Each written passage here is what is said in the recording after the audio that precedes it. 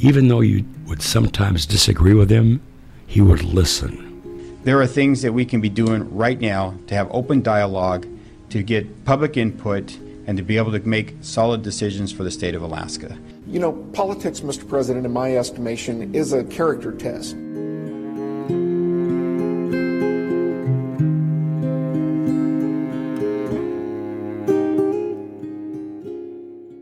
You're listening to the Empty Office Podcast. My name's Mike Mason. I am joined today by Senator Lukey Gale Tobin and former Senator Tom Begich. And Tom, I just wanted to ask about that former senator title. How does that feel, and what are your observations about not being in office? You know, there's a line in Lord of the Rings where the phrase is "I am diminished." You know, and it's kind of okay. You know, I enjoyed the rapport in the office, and I enjoyed the hard work. But the job itself is a very, very difficult job. You know, and I've heard that on the podcast reflected in Senator Tobin's comments, and so I would say the first observation is it took a short while to get used to. The second observation was, oh, this is what life was like prior to being in office, and that was kind of not just revealing, but a little bit refreshing. And final observation is you don't get as many calls. And Senator Tobin, I thought perhaps I would ask you, what are your comments to your former boss and mentor about the new job of Alaska State Senator? Wow, that's a big question in terms of what would I like to say that I haven't already said. Tom and I have a great relationship. We talk frequently. We're still doing a lot of projects and activities that we had started prior to this shift in our dynamic. And one piece that just keeps resounding in my head is how tiring the job really is. And it's not as though it's overwhelming to the point where you can't perform or that you are unable to be effective. It's the fatigue of knowing that so much of Alaska is struggling, that hearing the stories from constituents that are absolutely at the rock bottom and having to keep that in the back of your brain, or hopefully if you're an empathetic, caring person, you have that just repeating in the back of your brain. And then also having to navigate and talk about somewhat superficial things like where the office placements are or who's taking whose parking spot. And also understanding that those pieces need to be included so that you can be effective, so that your authority and your reputation in the building isn't one of what's the right word here? It's not one of not being a team player or not being assertive or not having a understanding or your finger on the pulse of what is happening in the institution. Because if you don't think those things are also as critical, you're going to be ineffectual in your job. And I think that's one of the hardest parts that I have been learning is Tom always knew what was happening in the building and also had a very strong empathy for what was going on outside these doors. And I had the assumption that what was happening in this building wasn't as important. And now I know it's probably some of the most critical piece. It all, if I could just jump in there, it all links up. And your ability to realize different things motivate different people.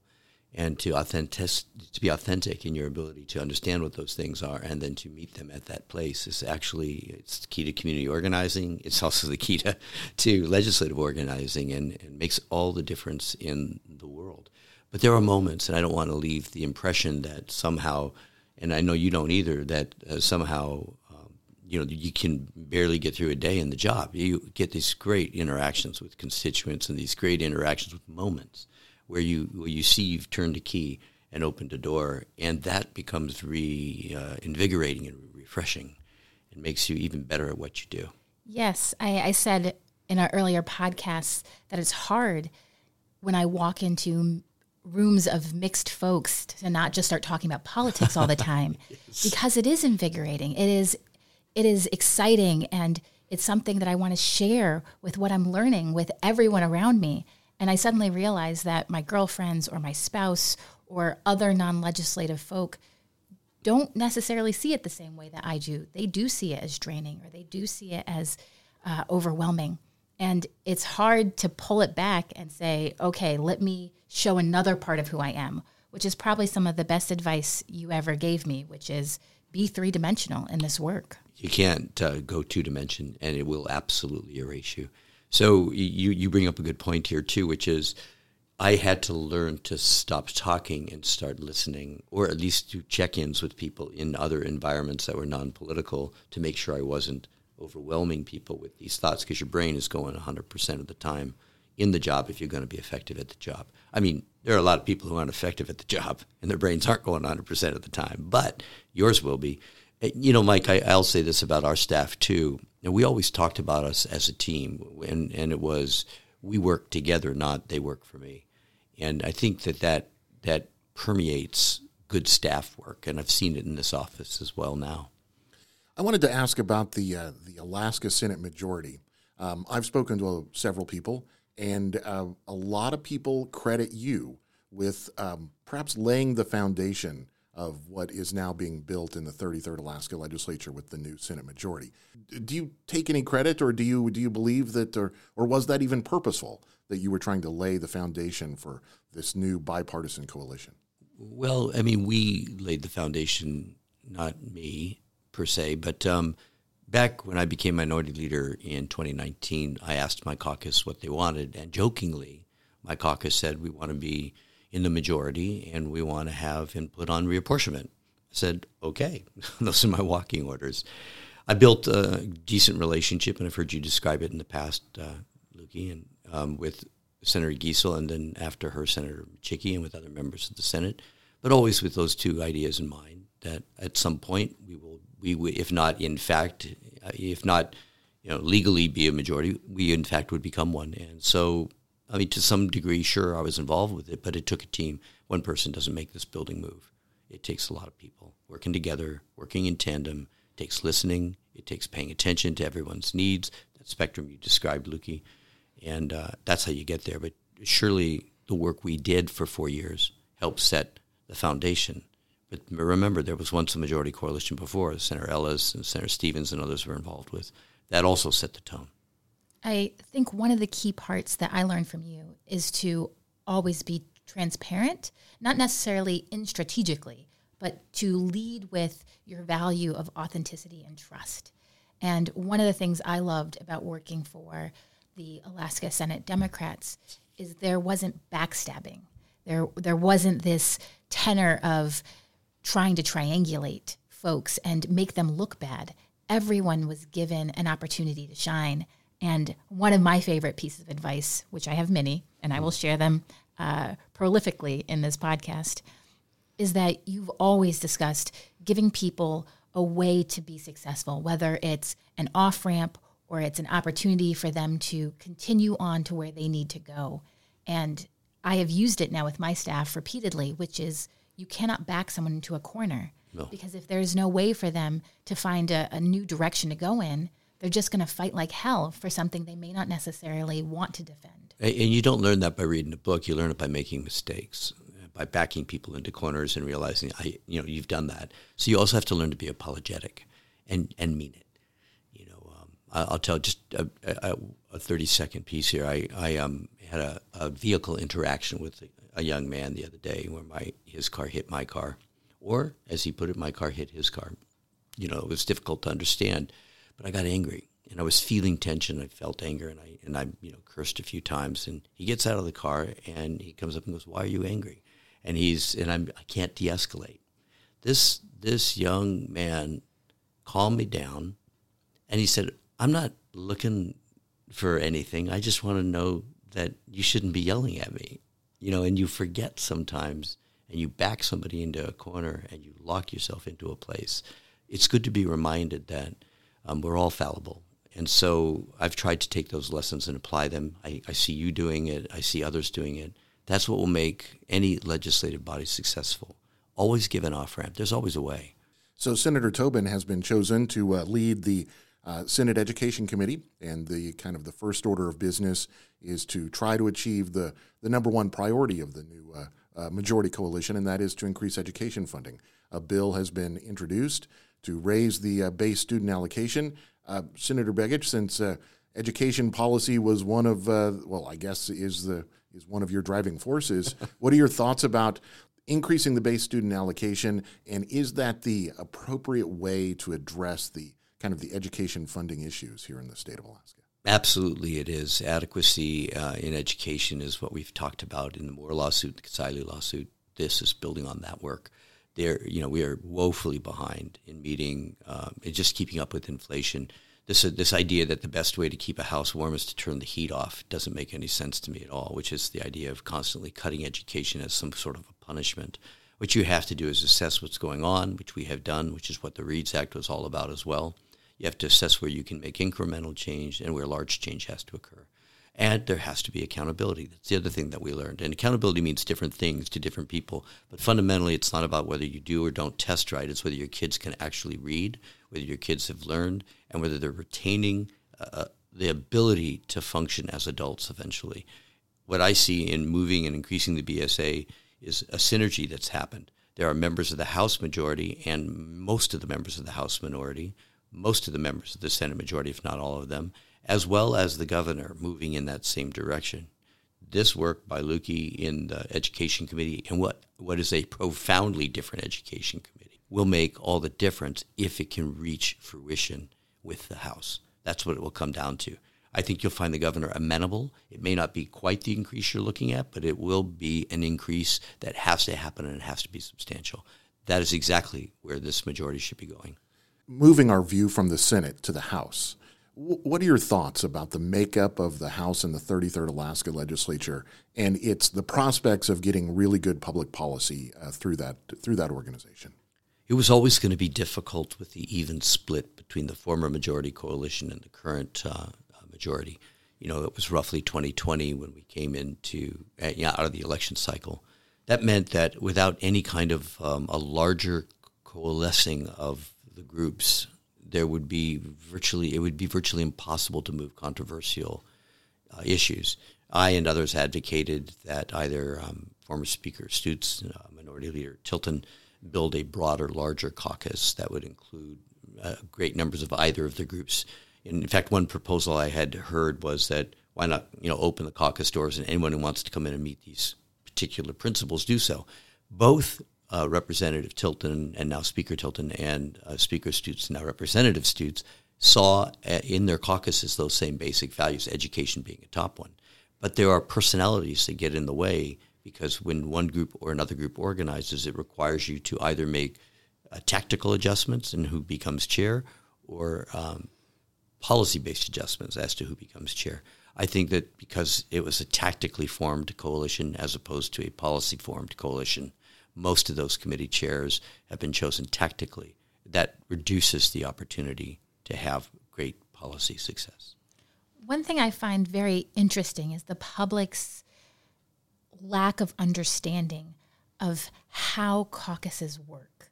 The idea of what is a binding caucus, the idea of why have these groups, what is the role of them.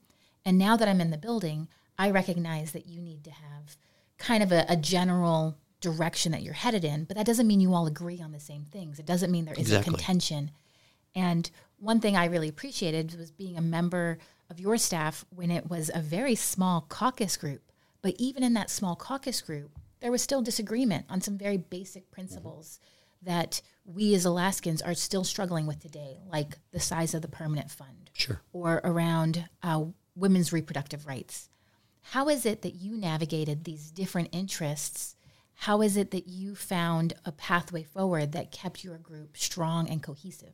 Well, part of it was not being locked into a specific set of plans. And so even you aren't in this caucus that you're now in. You guys have said these are our basic principles: increase in education, energy, sufficiency or lowering energy costs, working on some type of long-term fiscal solution. But note that you haven't said, and this is the roadmap that will take us there. You have to remain nimble. Within our own caucus, when there were objections, we found, let's say we disagree. You guys want maybe a zero dividend and you guys want a full dividend.